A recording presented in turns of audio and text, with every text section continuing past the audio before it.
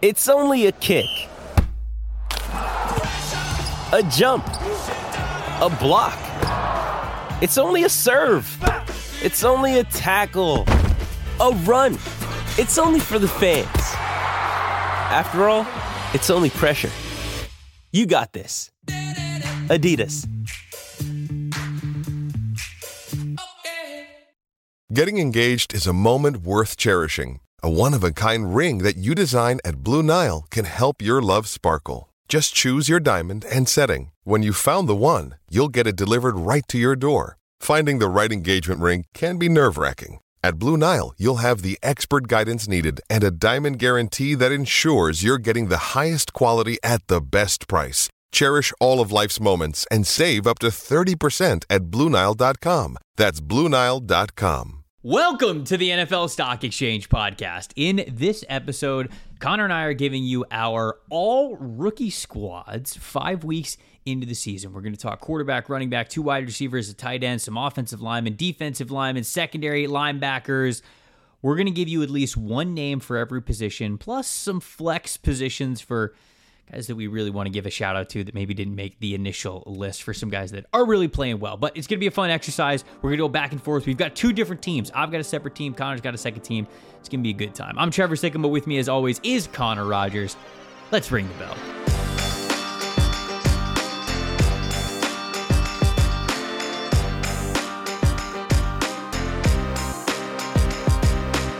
Welcome to the opening bell of the NFL Stock Exchange podcast. I'm Trevor Sikkema. That is Connor Rogers, joining you guys for the final podcast of this week, where we are giving out our quarterly all-rookie team. Connor had this idea. He was like, hey, why don't we give a shout out to some of the rookie players who are already playing really well this season?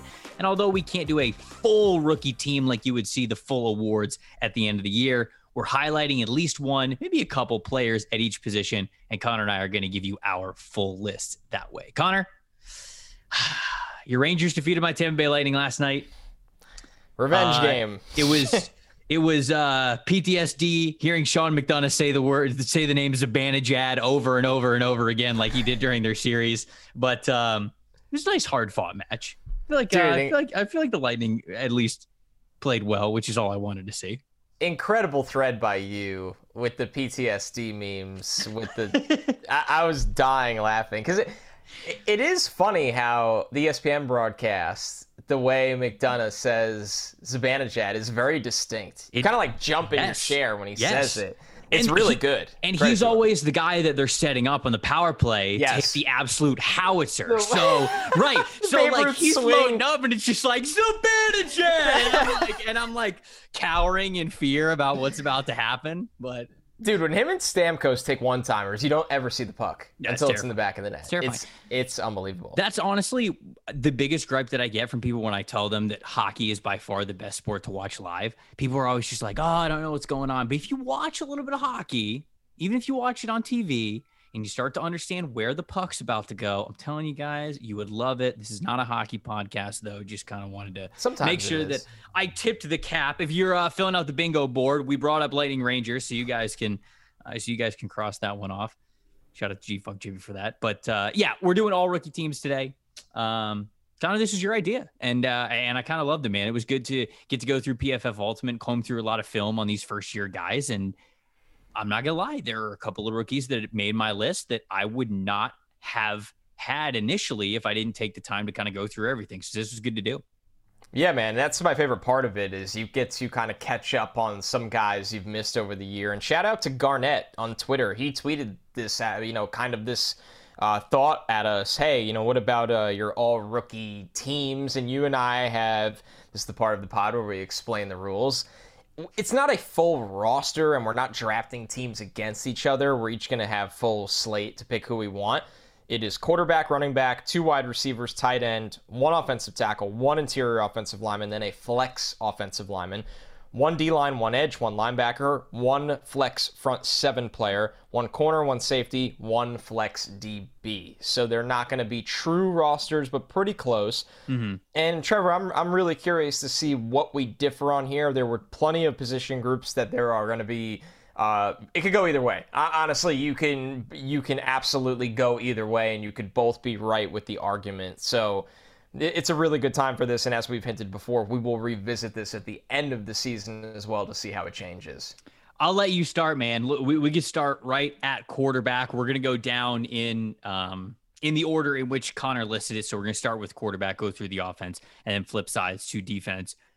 Quarterback, you really have two choices. It's basically either Kenny Pickett or it's Bailey Zappi. I guess you could vote for Skylar Thompson if you wanted to, but I wouldn't. If you are, sorry that I'm ruining your moment. But I'm curious, when it comes to the all-rookie team, who are you giving the nod to for quarterback? The least eventful position on this entire group because really of the lack of playing time and also the lack of results right now. And, man, it would be fun to pick Bailey Zappi in this situation. Oh, I agree. It would.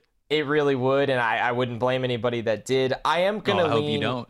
I'm going to lean with Kenny Pickett. I think that he's been put in a tough situation, but as much as he threw the 3 interceptions in the second half against the Jets in his appearance, they weren't really his fault. I thought he gave them a little bit of a spark in terms of his ability when the quarterback sneaks and the throw to Freiermuth over the middle that put them in position for that first one. So it's not exciting to me. Sure, it's Kenny Pickett right now. Am I confident it will be Kenny Pickett or Bailey Zappi or Skylar Thompson at the end of the year? I want to see Desmond Ridder play, honestly. And I'm not high on Ridder at all. I'm actually very low on Ridder in the draft, but I still want to see him play because whatever they're doing with Marcus Mariota right now doesn't really inspire me. So it's Pickett right now. He's on a bad team, but he's on an offense that has some pieces, and I want to see what he can do, and we'll see how this one changes if it does. Now, it does sound like you are going in a different direction, which is very, very intriguing to me. I am. I'm picking Skylar Thompson. No, I'm not. I'm just kidding. I'm going to go with Bailey Zappi. And look, it's a situation where there's not a lot to analyze, right? We're giving away the award in the early parts of the year, and it's a quarterback class in which there were no quarterbacks that were starting right away, which it feels kind of rare in this day and age of football, as impatient as teams are and as much as they like to make changes for young quarterbacks. And so, both of these guys coming in off the bench when Mitchell Trubisky didn't play well, Mac Jones got hurt. So they're in for different situations. Pickett, obviously, I think has been more exciting, right? He's had the bigger throws. He has a big time throw to his name where Bailey Zappi does not, even though Zappi's got the 2 touchdowns. Kenny Pickett is somebody who Pittsburgh needed to get to because there was no reason to believe that Mitchell Trubisky was going to give you that spark. So you saw a little bit of the spark with Kenny Pickett.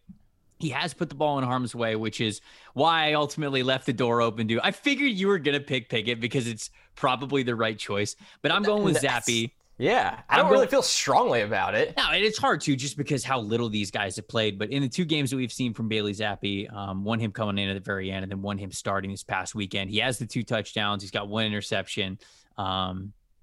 He has less turnover-worthy plays than Kenny Pickett. Obviously, he's got a better adjusted completion percentage. He's got a better quarterback rating. And, all kind of, I don't want to say jokes, but all of that aside, I did enjoy the fact that Bailey Zappi did come in this past weekend and didn't really look afraid. Now, Clearly the game plan is a little bit afraid. Like, they're not letting him let it loose. But this training wheels quarterbacking. This guy threw so many touchdowns in college, and I think there is something to that. I think there's something to quarterbacks who just have it ingrained in their mind. When I step on the field, we complete passes. We get first downs. We keep the chains moving. We score touchdowns. That's just what we do. And that's what Bailey Zappi's identity was when it was at Houston Baptist and when it was at Western Kentucky. Throughout his entire collegiate career, that's just what he does. And he comes into the New England Patriots, and does he light the world on fire? No, but he was somebody who marched down the field a little bit, gave a nice little pop pass for a touchdown against the Packers. Then he had a nice little pass over the defender to Jacoby Myers for the touchdown this past weekend. So, look, certainly not blowing the doors off, but want to give the hat tip to Bailey Zappi because of how well he has played in a limited amount of time, given expectations of what you would want to see from him as a quarterback. So I'll go Bailey Zappi here as my quarterback for this award. I like it. I like it a lot. I mean, he's absolutely put up better numbers in terms of he's thrown a couple touchdowns, like you said.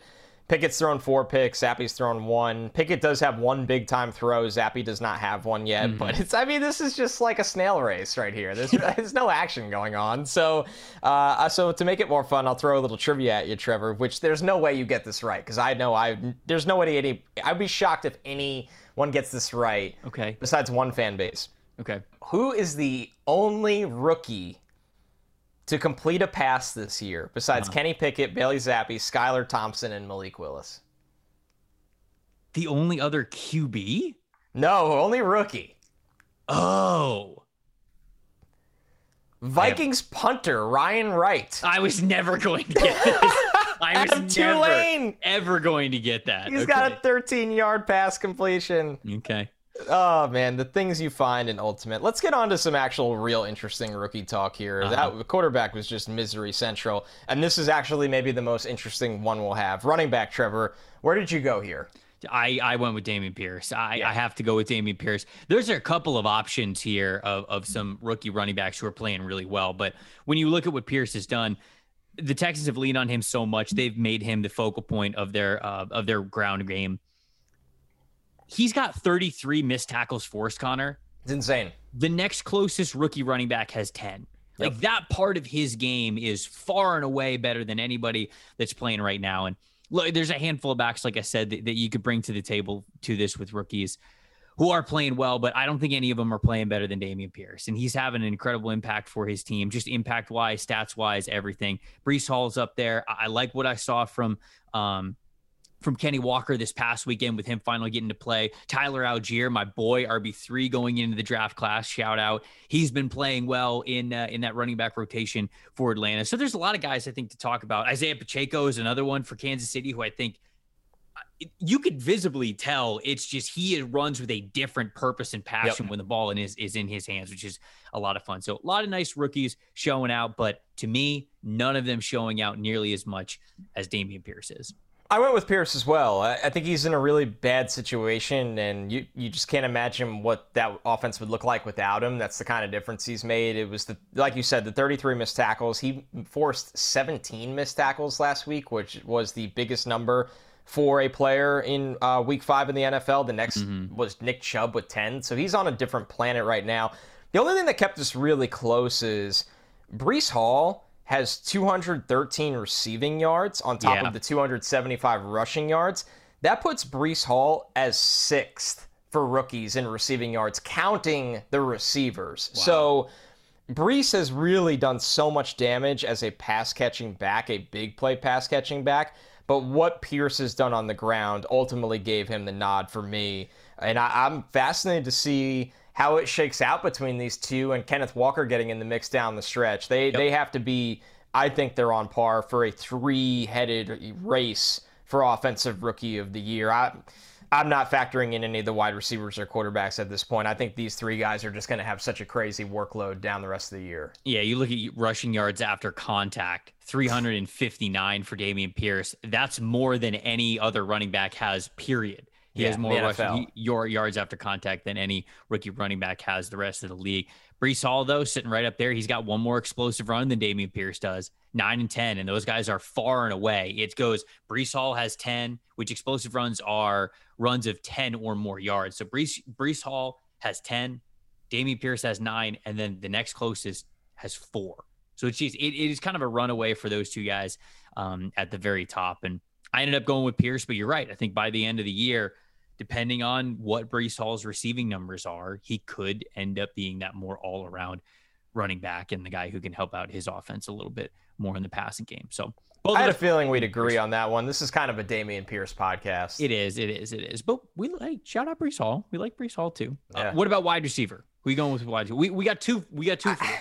I think we get the first one out of the way because I'd be really surprised if you didn't have him out of your two. Chris Olave. He has to be. Chris Olave was the write it in ink and forget it. You don't even need any fancy numbers, but if you like them, he's got 389 yards receiving. That's 100 more than anybody else. He's got 25 catches on 41 targets.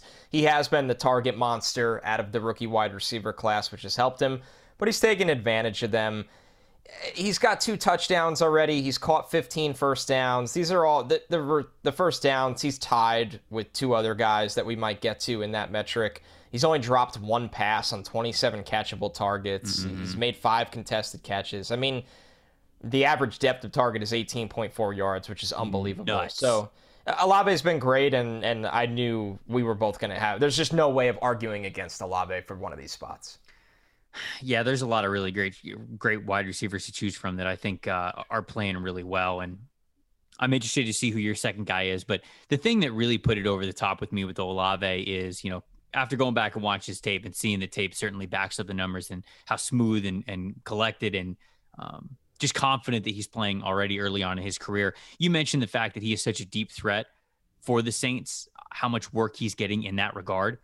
45.5% contested catch rate, which means when there is a contested catch to be had, he's basically making these 50-50 balls.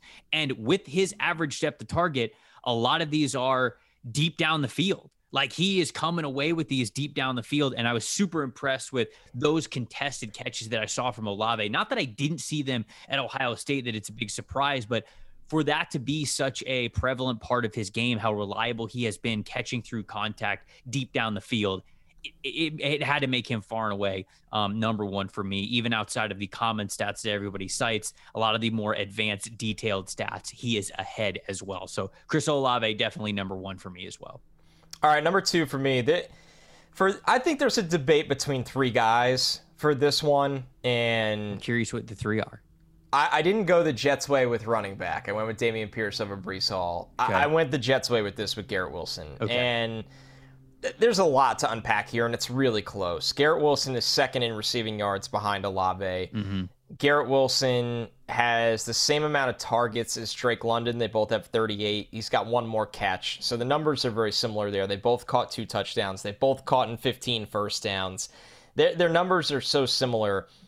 He has 1 less contested catch than London, but also 1 less contested catch target. He's forced 8 missed tackles while London's forced 5. Garrett Wilson has 8 explosive plays, 15-plus yard catches, while London has 6. Their average depth of target is separated by a yard, with London having the edge there. I just go back to Garrett Wilson essentially single-handedly beating the Browns. Mm-hmm. And on top of that, the tape where he's been open so much, where Flacco literally could not move a muscle to extend a play to get the ball his way. I'm curious to see, with Zach Wilson getting comfortable, how those 2 do together down the stretch. This is as close as it gets. It can go to Drake London. It can go to one other player, in my eyes, in George Pickens. But Pickens he really didn't get going until Pickett came in, and this might be a different story in a couple weeks. But man, Garrett Wilson is so good even when he doesn't get the ball, and I think that gives him the edge here. While one last point, I think that Garrett Wilson, not to take away from Drake London at all, but Garrett Wilson is in an offense with Elijah Moore, Corey Davis, Michael Carter, Breece Hall, 2 very capable tight ends. And they didn't even start him week 1. He had to scratch and claw to play, where I was very, very impressed with his ability to command targets by his talent. And once again, not to take anything away from Drake London, but Drake London walked into an offense. It's very weak at quarterback, to be fair to him. And they were just there. The targets were just there already. So it's tricky. It's really, really tricky. But by a hair, I go with Garrett Wilson. Yeah, I think that this is really a coin flip between these 2 guys. It's really a preference of just whose situation you've been a little bit more impressed with. You're going with Garrett Wilson. I'll go with Drake London. Drake London was my wide receiver 1 going into the year. So I'll give him the nod because I think, to your point, the coin flip of how close this is, it makes sense that one of us has one and the other has the other. Yeah. And look, you talking about how Garrett Wilson has kind of really had to fight and claw for every target that he's gotten, and he has done so with his ability and how reliable and explosive that he has shown to be. I definitely think that is a thing worth noting, and that's definitely a positive to him. But I also believe that Drake London having the highest receiving grade in PFF's database for all rookie wide receivers, while also getting 31.7% of his team's targets, having a threat rate, a wide receiver usage rate of 31.7, which is really high for a rookie wide receiver. to me, that means a lot too. To me, that says, yes, there were these targets to be given to Drake London already, but this was also incredible pressure. They really have not given the ball to Kyle Pitts nearly as much as we thought the Falcons were going to. And instead, a lot of this work has gone through Drake London, and he has delivered right off the bat, even coming off of an injury that he suffered when they were in the preseason and training camp. And he was really able to just come on and boom, dominate, be what they've needed him to be. Look, Atlanta's passing offense isn't going to strike fear in the hearts of anybody. I'm not going to sit here and say that that's the case. Which holds him back a little bit, to be fair, too. It does. And I think that the way that he has been called upon in the early parts of his career already and how he has been up to that challenge gets a salute from me, gets the nod from me. So I'll give him this one here. So both of us have Chris Olave. You have Garrett Wilson. I've got Drake London. You mentioned that George Pickens was the other one. Actually, the other one that I would have brought to the table was Jahan Dotson. The injury, got 4 receiving touchdowns. And you're right, he hasn't played as much as the other guys. But no doubt. He has been nice as well. I got to tell you, Jahan, I thought didn't separate nearly as well as I wanted him to for his size when he was at Penn State. He was really nice to contested catch situations. And I said to myself, there's no way this continues at the NFL level. Well, not no way, but maybe at the rate in which it did in college, I thought was going to be different in the NFL. Now, I mean, he's still getting those contested catches over guys, and he's finding little ways to separate here and there. So, I just wanted to bring him to the table because I think he's having a great year as well. What about tight end? Where'd you go with tight end? Not fun, but somebody did rise above the pack. It's Daniel Bellinger on the Giants for me. Agree.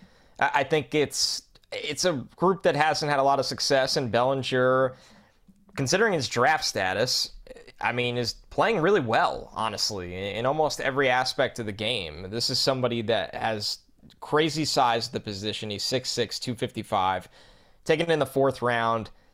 The offense is not flashy is the nicest way I could say it. I don't want to criticize the Giants because they win every week despite everybody people like me being like, this isn't real. And it is now.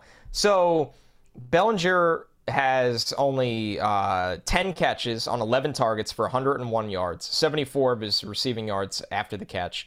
He's caught a touchdown. He's moved the chains 6 times. And one thing I liked about him down in Mobile and on film is that he's a decent blocker. He can help you in pass pro when you need him to. So, once again, not a crazy group that's just littered with stats and production and expectations, but Bellinger has done a good job for the Giants. Yeah, look, you mentioned his stats aren't going to blow anybody away, but neither are any other tight ends, right? And if we're giving away this award, he leads rookie tight ends in catches and receiving yards. He's the best all-around tight end when it comes to PFF grades right now. He has no grade that's lower than a 68 in categories of receiving, rushing, pass blocking, run blocking. Nothing's below a 68. I don't think rushing is actually, but that's not really a category that we're going to measure here for tight ends. They have handed him the ball, which is wild. Well, then, maybe he's a bum. Maybe he's bad at running the ball. Maybe I should have factored that in a little bit more. He's played 60% of the Giants snaps, which are the most amount of snaps that any tight end has had on that team. So they're giving him a large workload already there. He's got the most snaps out of any rookie tight end. So I think it's all there. It really is. For a tight end group that really has not stood out to start the season, he's got the best all-around game. He's got the best stats. He's played the most snaps. What more could you want? Basically, every amount of measurement that we would have for what we would give away with this award, outside of maybe, I guess, like explosive plays, which, let me check, actually. Is there a tight end that has more explosive plays than him in the receiving? I doubt it. Let me look. Does Chig? Maybe Chig? Let me look. I know he was up there. I found the rookie filter in Ultimate. Oh, yeah. And great. my life is... No, Daniel Bellinger has 2 explosive plays, and that is the most of any rookie tight end. So it's a clean sweep. Incredible. It's a clean sweep. The Giants having an incredible start to the season, one that nobody thought was going to be possible, and it is all because of their tight end, Daniel Bellinger. All right, offensive line. I'll start with tackle.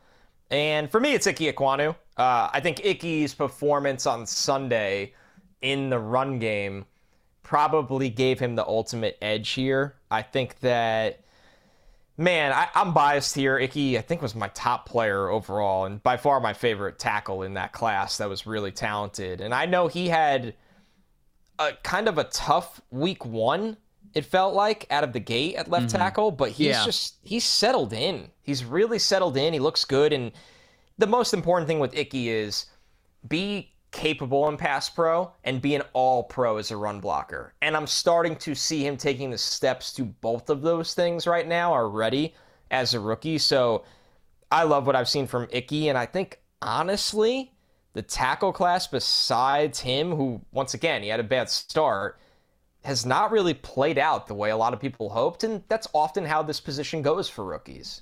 Yeah. If we would have been doing this award in the middle of the season as opposed to after the first 5 weeks, maybe my answer is different. Maybe it is Ekwonu, because I think that he has played better, which is important to note that these are rookies playing at the very beginning of their NFL careers. They're supposed to struggle in the trenches right away. Yep. Blocking for a quarterback, by the way, that, my God, not great. Negative 8 million pocket presence awareness. Well, the guy who I'm going to pick is actually someone who is blocked for a quarterback who is playing very well this year. I'm picking Abraham Lucas, the right tackle for the Seattle Seahawks. It's my flex pick, Trevor. Damn you. Okay, all right. So we're getting a little preview here of Abraham Lucas. I'm picking him as my offensive tackle overall. Best run pass block grade averages amongst the starting offensive tackles for rookies this year. He's played 276 snaps at right tackle, which you got to remember this. Not only are the Seattle Seahawks playing two rookie offensive tackles, Charles Cross is playing left and Abraham Lucas is playing right. Often in today's football, the right tackle is the one that sees the better pass rushers, because for a long time, it was just groomed that the better offensive tackles are playing left tackle. And that's not always the case, but because of that, you see a lot of the best rushers in the NFL teams deploy them to that other side. They say, why would we have you go up against the right tackle or the left tackle if that's the best offensive tackle on the team? Go up against the worst offensive tackle on the team. So you see a lot of the best pass rushers naturally go up against the guys on that right side of the line. He's only allowed one sack through those 276 snaps and a pressure percentage of just 5.8%, which is really, really impressive. I was pretty impressed with how he played up against Cam Jordan last week for New Orleans. I mean, Cam Jordan is one of the best edge players in the NFL, and Cam Jordan definitely got Abraham Lucas a handful of times. I'm not going to say it was a clean win across the board for Lucas, but, you know, especially on that deep pass, I believe it was to DK Metcalf, Lucas stoned Cam Jordan. And even if it wasn't like, oh yeah, Lucas dominated the day, for a rookie in his first year, for you to say, yeah, he went back and forth with Cam Jordan, that's extremely impressive. That tells you where Abraham Lucas is, and I think that he had a really good start to the year. I echo all of that. That's why he's my flex offensive line. Abe Lucas was a guy I was a little lower on during the draft process, and he's just proven me entirely wrong, and I'm blown away by how good he's been, how fast he has transitioned into the NFL. So Flex O-Line award for Abe Lucas. He is your offensive tackle. Before we get to your interior and flex back-to-back, my interior is Tyler Linderbaum. I think that this one I didn't really struggle with that much. Linderbaum, the only time he's really had a tough going is week one when he got matched up in isolation against Quinnen Williams, which, that's going to be really hard for you. Since then, he's been really, really good. He's a difference maker in the run game. He's somebody that I think is pretty reliable and aware in pass protection, despite having the short arms that everybody panics about all the time. So I think the Ravens got exactly what they were hoping for in Linderbaum, in an interior class that, to be completely honest with you, isn't really doing a lot of damage right now. Jamari Salyers had to fill in at tackle, so he's not, playing at guard right now. Dylan Parham is starting for the Raiders and playing pretty well. That was the only other debate for me with this. So, yeah, Linderbaum is my interior player. Look, he's mine as well. Linderbaum's looked as advertised, man. Yeah, of course, he's taken some of his lumps going from college to the NFL, but for you to plop him in the middle of that Ravens offensive line and for him to look as good as he is, and I feel like his play is also elevating the guys around him too. It just feels like that interior offensive line is playing so confidently, and I really do think that Linderbaum is a big reason why. It's just the combination of athleticism and strength, leverage, understanding how to go about every single block, where you need to be, when you need to wall guys off, where you need to place your hands, how to use your leverage a little bit better. Because that's the thing, is that Tyler Linderbaum, he's not the biggest offensive lineman in the world, but he will turn that negative into a positive so many times with understanding how to use his leverage, how to make sure that he can get across the face of guys that he is reaching. And he's a mastermind, man. It's only a matter of time before him and Creed Humphrey are basically one and two of the best centers that we have in the NFL. My flex spot is Dylan Parham. I'm going to go with Dylan Parham here. And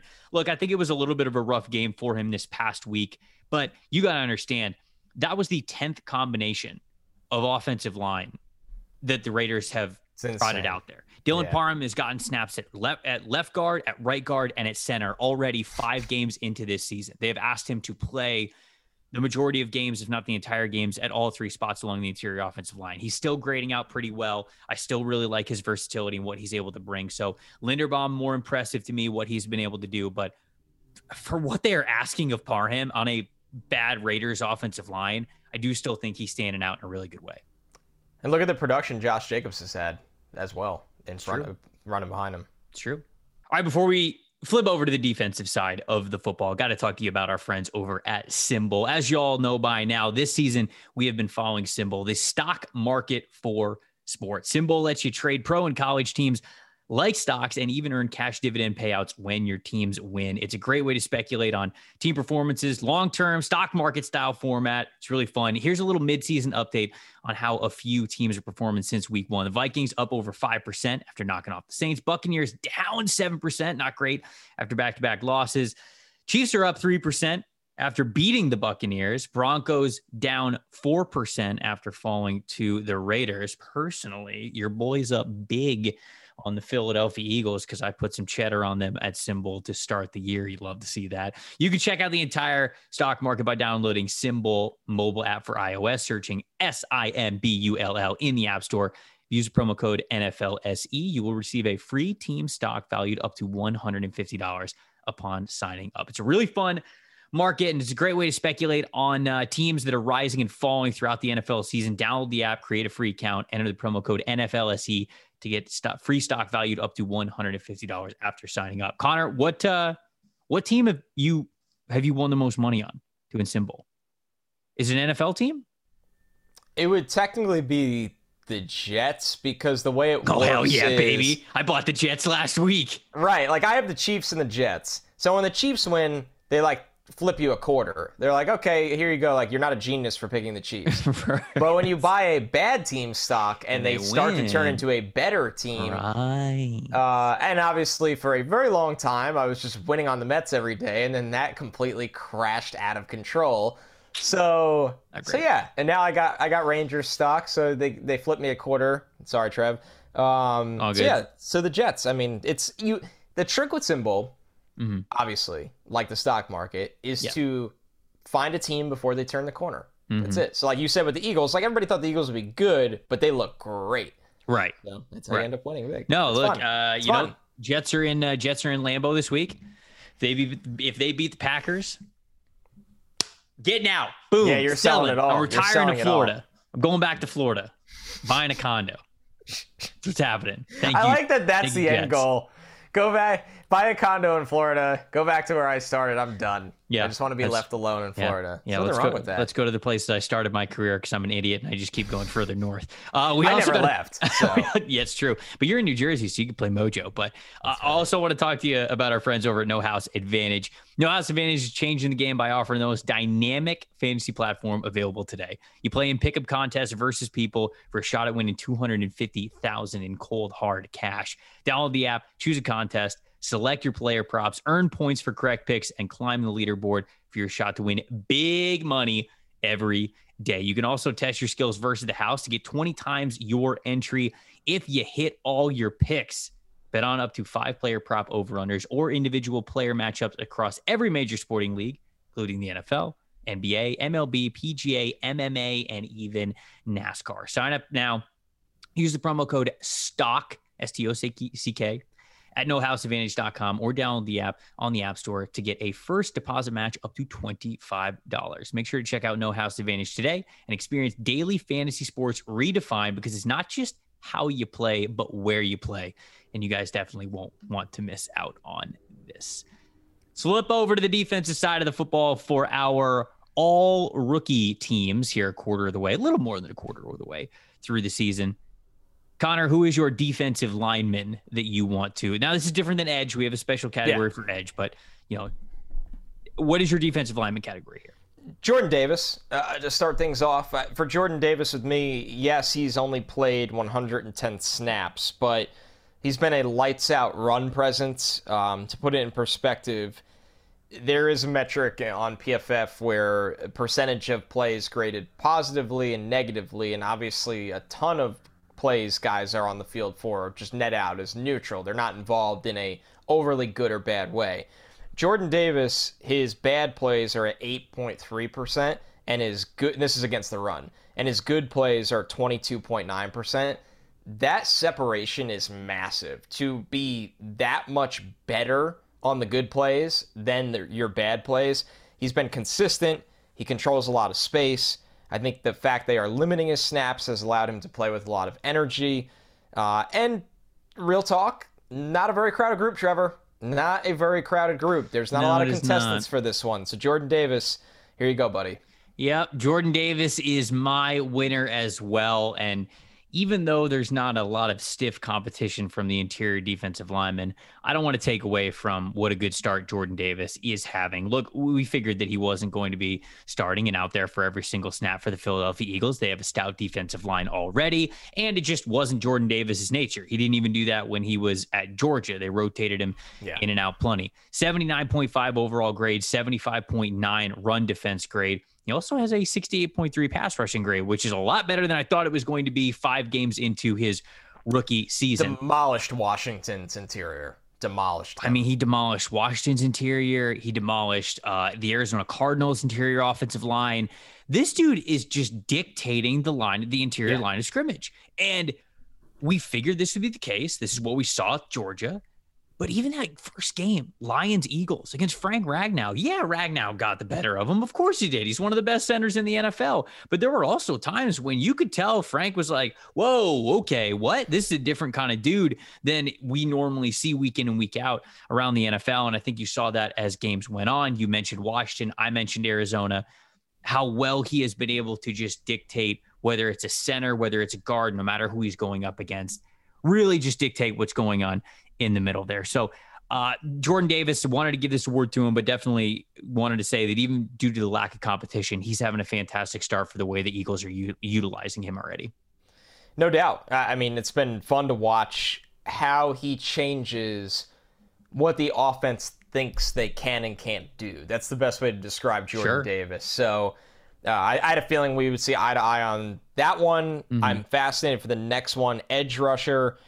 Listen, it's a position that it notoriously doesn't take some time to get going. It takes a lot of time. I've said before, a lot of edge players really don't break out till 25 or 26. And as advertised, this edge class has not really had a big impact. The leader amongst them right now in NFL sacks is Aiden Hutchinson with 3. Mm-hmm. He had all 3 of those against the Commanders in week 2, Trevor. And we've talked about before, they weren't the most overwhelming sack totals. So right. A little bit of a late riser here that steals this one for me. And it's funny because he doesn't have a sack, but he has been creating pressure. And I think he's been very run reliable. And that's Kayvon Thibodeau. Okay. Yeah, I think that once again, this group at the moment is very uninspiring. And maybe that's harsh. What I'm trying to say is they are not being given the keys to the car for the most part. And Thibodeau obviously was coming off the injury, but I like what I've seen. He's obviously got speed to power that's translated. He's set a tough edge. He is setting up the rest of his D-line for success. It's not an overwhelming presence or dominating, but he looks solid so far. And if you look solid in this edge class right now, that can lead to you being the best one. You can tell me if I'm crazy with this one, but my edge pick is Jermaine Johnson. Am I crazy for that? You've watched. I don't think you're crazy at all. Probably more snaps than I have. I went back and I saw that we have graded Jermaine Johnson decently well, especially in run defense. That's where he wins this. And I was gonna say, I went back and I watched a handful of his key plays in those areas, and dude, we've got teams trying to block Jermaine Johnson with tight ends, and it just ain't working. I mean, it's like they didn't watch him in college. Dude, he's ragdolling some of these guys. And even when he goes up against right tackles or left tackles or whatever it is, I think it's mostly right tackles he goes up against.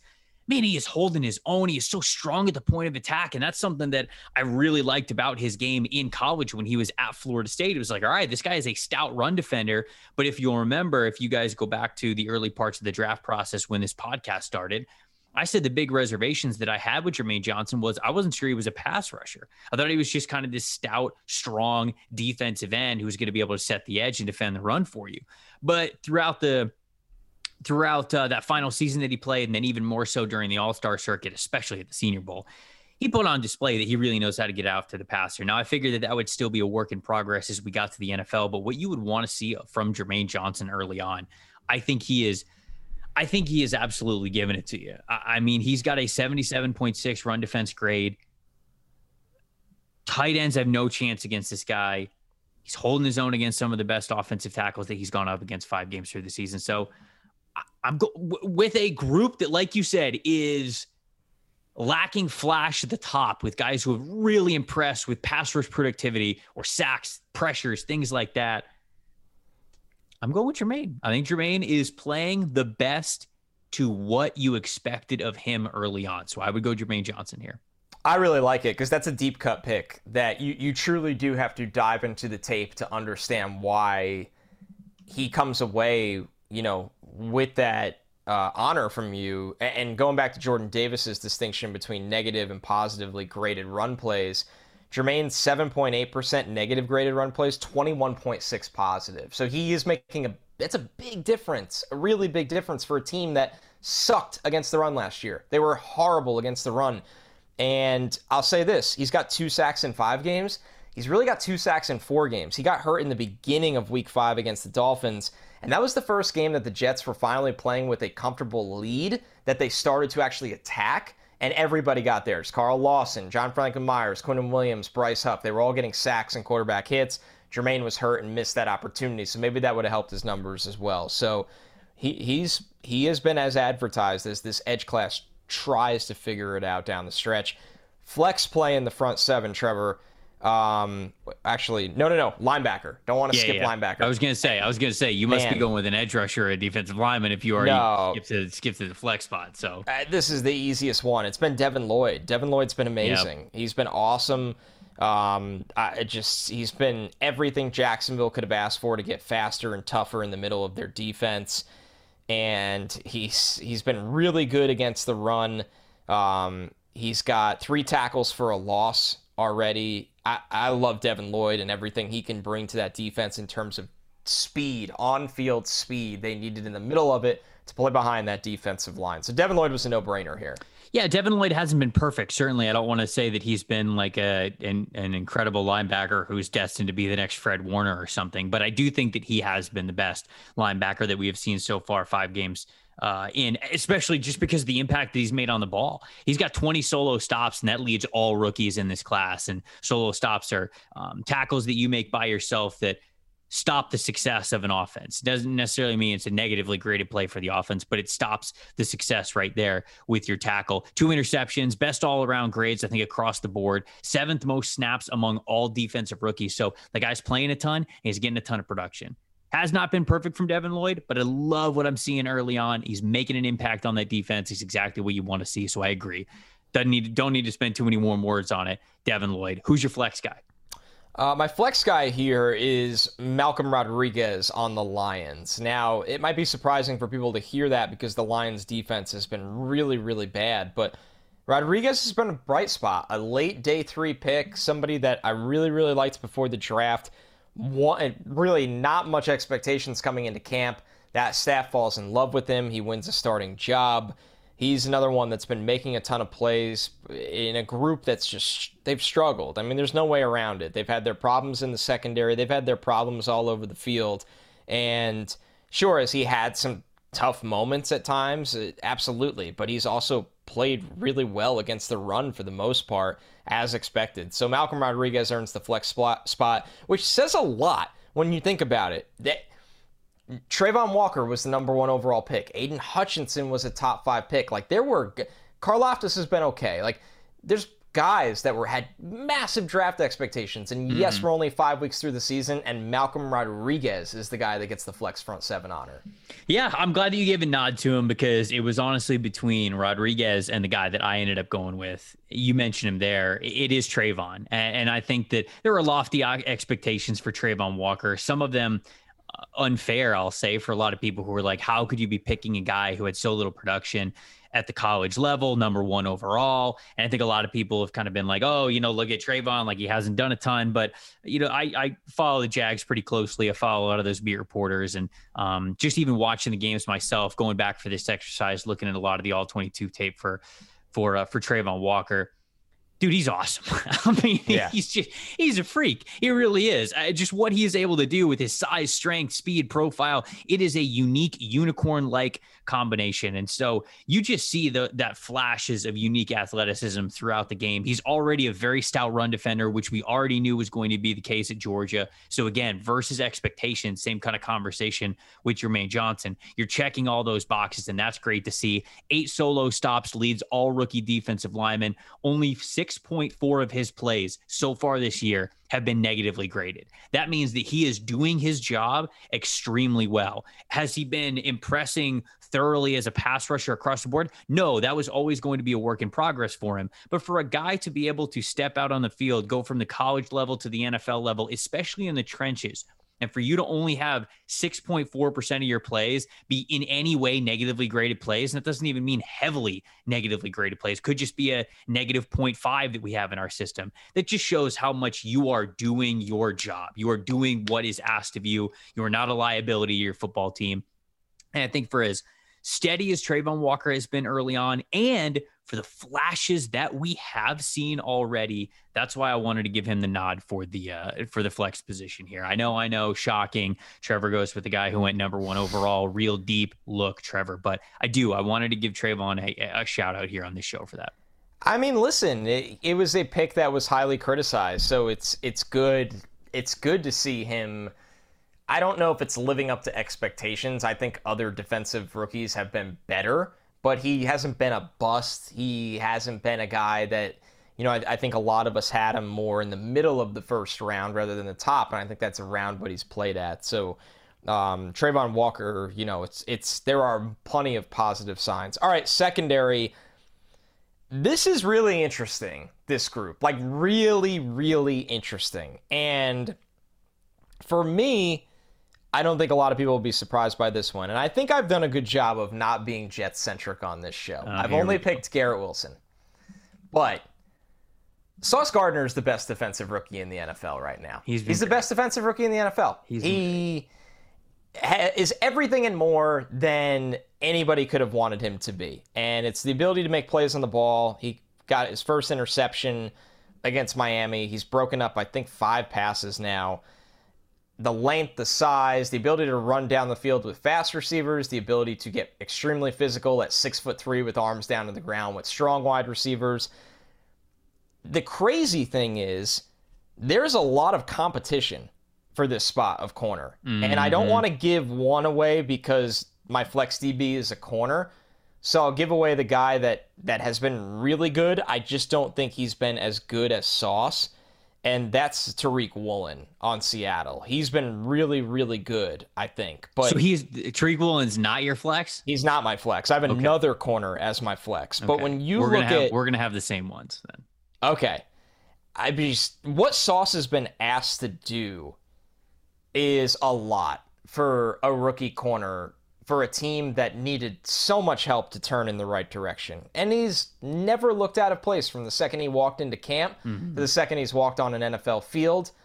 And it's been a lot of fun to watch. So I couldn't not give this to Sauce because I really do in my heart think he's been the best defensive rookie so far. It was close between Sauce and the corner, who I think both of us are going to have as a flex DB. But Sauce Gardner, 90.4 overall grade. No, sorry, that was that's the other corner. I'm actually reading the other stats there. But Sauce has been unbelievable. They have put him in such tough situations that you almost never ask of a rookie corner, and he has delivered. The athleticism is there, the confidence is there, the change of direction ability while having the size that he does. You could play him in off, you could play him in press, you could play him in man, you could play him in zone. He has shown a confidence in it and a versatility to be able to play a variety of different coverage for them, and he has delivered for them time and time again. It's very rare. I often say this.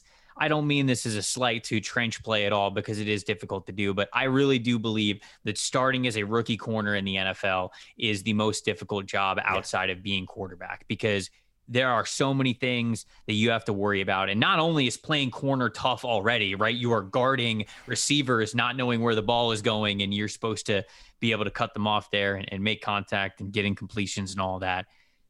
The job itself is difficult. Making the jump in talent level from college to the NFL just takes that to a whole nother level.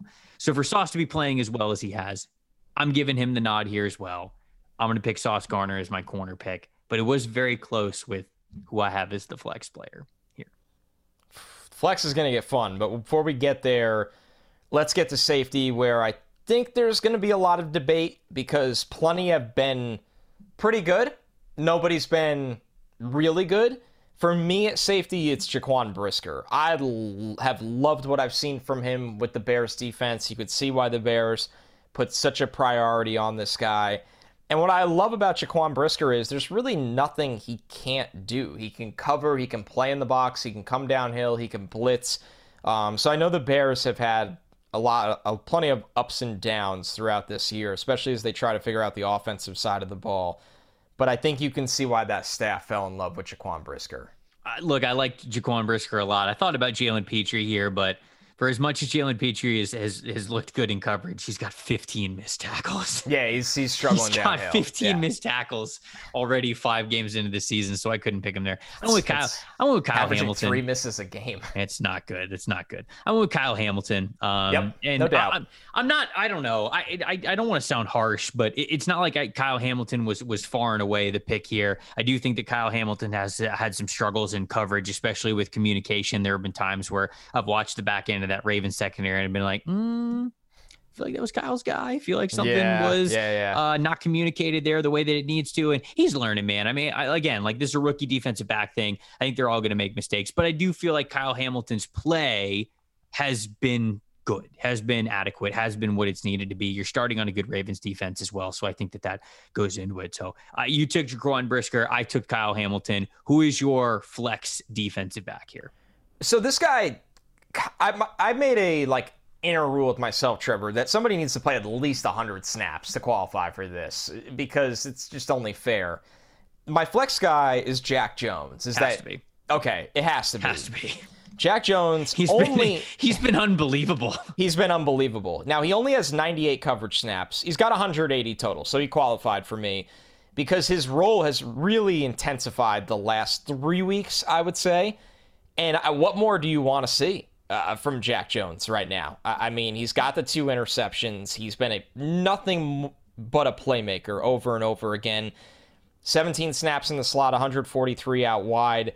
New England had significant questions about their secondary when they lost J.C. Jackson in free agency, especially at corner. And this looks like a steal of the draft, a 4th-round pick that is making explosive plays and is very, very aggressive and looks so good in coverage, even at 5'11", maybe 180 pounds. And I remember when Jack was a recruit, a big-time recruit out in California, because I was doing some recruiting stuff for Bleacher Report back then, and we did a video series with him, and it's crazy how long and how different the road can be for guys at times. He's somebody that did have a long road after being that superstar recruit. Things didn't work out at USC. He turned his career around at Arizona State, and he's a 24-year-old rookie, so he obviously had a long road in college. But now, early in the NFL, he's looking like the guy that's always had that kind of premium talent since high school. Allowed just a 42.6 passer rating against, 90.4 overall grade, 92 coverage grade. Even if you're barely underplaying 100 coverage snaps, for you to have an elite coverage grade as a rookie corner Insane. is nuts. And his film is fantastic, man. My favorite part about Jones is how he's not the most built corner in the world, right? So you're not going to see him play up and play press coverage because he doesn't have that length. He doesn't have that body type. So a lot of what he's doing is playing off coverage, reading the quarterback's eyes, reading what the receivers are doing. His footwork, his click and close ability is so good. It is without a doubt pro level what he is able to do already.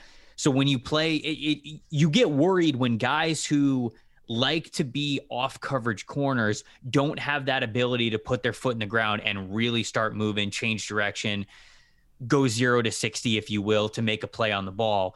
Jones has that. Jones has that at a really high level. So it's been incredible to watch what he's been able to do over the last couple of weeks, especially playing a little bit more and playing a lot more confidently. You just see it in his footwork. You see it in his anticipation. He's getting aggressive with how he looks at quarterbacks, and you're seeing, I think, that ball production because of it. Dude, it's funny. We, like a lot of people, poked fun at the New England Patriots draft, right? Drafting Cole Strange at number 29 overall, Tyquan Thornton next at 50th overall in the second round. And we go, what is the Patriots board, like 12 guys deep? You know, like what do they only have 12 people on their board and they're just picking them whenever they come on the clock? Well, however it came to be, man, they got Jack Jones in the 4th round and they picked a hell of a football player. He has been unbelievable. I thought about putting him above Sauce Gardner because of how impressed I was with Jones. I think it is very close. I'm also glad that you gave a shout out to Tariq Woolen. Want to throw out some stats there. 81.8 coverage grade for Tariq Woolen, the Seahawks corner. 3 interceptions already for Woolen. And let me tell you, some interceptions. Famine. Dude, hold on though. Some interceptions are gifts, right? Sometimes the ball bounces the right way. You're in the right place, right time. Awful throw. Totally misread the way the wide receiver was going, and it just gets right in your lap. None of the 3 interceptions that Tariq Woolen has are that case. First one, he's playing off coverage in quarters, reads it, breaks on the ball, grabs it out of midair. Second one, he undercuts a crossing route because he's that athletic and he just puts his foot in the ground, gets to another gear, undercuts the pass completely. Third one, he was in cover 3 bail technique where he had to completely flip his hips to get back to the sideline and immediately turns around, puts his arms up, snags that ball out of air. He's been unbelievable. I cannot believe how well Tariq Woolen is playing. I remember watching him at the Senior Bowl, and the potential was there. And everybody was like, ooh, Tariq Woolen. But at the same time, he was behind on things. I was standing next to the sideline, and I was even watching the DB coach. Can't remember which coaching staff it was. But like Woolen would lock guys up in press coverage, but then he wouldn't know when the ball is coming. So he wouldn't know like when to put his hand up or when to swipe or when to go up for that PBU, when to turn around. Lacking instincts. Yeah. And the coach would come up to him and be like, you did everything right there. You had the length, you had the athleticism, you ran with him. You just got to get more reps of knowing when the ball's coming, reading the wide receiver's eyes. He has picked it up way sooner than I thought he was going to. So the athletic ability and the measurables are also there outside of it. But 3 really great corners in Sauce Gardner, Jack Jones, and Tariq Woolen that we had to choose from here. I mean, this is why in the draft, and it's crazy he fell to the 5th round, because even though I didn't think his film was that great for a lot of the things you said, his athletic profile was so ridiculous that you're like, if he falls into the right coaching situation, he can absolutely be a serviceable starter with high-end playmaking ability. And it's crazy how fast it's happened with Tariq Woolen. He's over 6 feet 4 inches tall. He's over 200 pounds. He's got a 92nd percentile wingspan. He's got 97 percentile arm length. He runs a 4.26. 4.2. I mean, 42-inch vertical. Like, he's such a rare kind of player. But like you said, Trevor, none of that really matters if the rest didn't catch up, and it's starting to catch up for him. So credit to him and credit to Seattle for really good player development with this recent draft class in Seattle. Yep, that was fun. That was a fun exercise. Who suggested this to us? Who was it? You had it. Garnett on Twitter. Garnett. Big shout out to Garnett for this incredible format. This is a lot of fun to do. Shout out to you. Thank you so much for listening to the show. We would love to hear from you guys as well. Who did we miss? Who did you agree with? Let us know who is on your all-rookie team 5 weeks into the season. You don't have to do the full team. If you just got like one or two guys, you're like, hey, I think you guys are sleeping on this guy. We'll respectfully take it. And if you let me know, then I'll get some more eyes on him and we'll see if we missed it. But I'm pretty confident in my list. We picked some guys that are really starting off the season very well. That's it for us this week. Next time you hear our wonderful voices will be Monday morning. We will be back to recap everything that we saw from the Sunday slate of games that we have. And boy, I know there's two really good ones right off the bat. We got Bills Chiefs this week, and we got Cowboys Eagles this week, Connor. Dude, really good slate. Really, really good slate. I was doing my pick'em before we went on to record this, and I was just scratching my head for like 2 hours. Like, I don't know. I don't know. So, Chiefs Bills is gonna be unbelievable. Can you imagine the tension? It's gonna feel like a playoff game. Oh, absolutely. It's in Arrowhead, man. It's absolutely going to feel like a playoff game. I mean, Kenny Pickett just gets fed to the freaking slaughterhouse again against the Bucs. I hope Pickett rises above it. I don't. I hope he descends below it. Oh, man, dude. Oh, man. Kenny Pickett, before we get off, I do want to say this. Kenny Pickett has come into the league with some spunk, and I can't tell if it's good or bad for him. After he completed a first down and got hit by the Jets in his first appearance, he was going off to Quinnen Williams, like talking a ton of junk. And then the hit after the slide, trying to fight the Bills. Oh, yeah. Ronald Darby, right? Was it Darby? I think it was Darby. I couldn't tell. All I saw was the offensive lineman from the Bears that's now on the Steelers. James Daniels destroyed somebody and then found himself on the wrong sideline. And he did the he kind of went into his shell and like put his head down and like bullied through and around the net and got out. I thought he played that perfectly. I thought he did that phenomenal. Blasted Ronald Darby for giving an extra lick to his quarterback, and then he just put his hands up and let himself get like pushed a little bit and then just like ran to the other sideline. Good on you, James Daniel. Didn't get an unnecessary roughness penalty for it, defended his QB, and then didn't let an entire brawl break out. It's such a pro move. Protect your quarterback. Don't get a penalty. Get the hell out of there. Yep. Raise hell and leave. Hell and leave. Yep. New motto of the pod. All right, a lot of fun today. A lot of fun with the rookie teams. It'll be really interesting to revisit what this looks like when we actually decide, like, these were our rookies at the positions for the entire season when we get to that point. No, I love these checkpoint podcasts. I think they're a lot of fun. They give us things to look back to, say, oh, we had these takes then, how different they might look now, or how right they look in a couple of months, which we hope all of them do, obviously. We're going to be back on Monday to recap everything that you guys watch and we watch in the NFL on Sunday. I'm Trevor. That's Connor. Thanks so much for listening to the NFL Stock Exchange podcast. We'll see you then.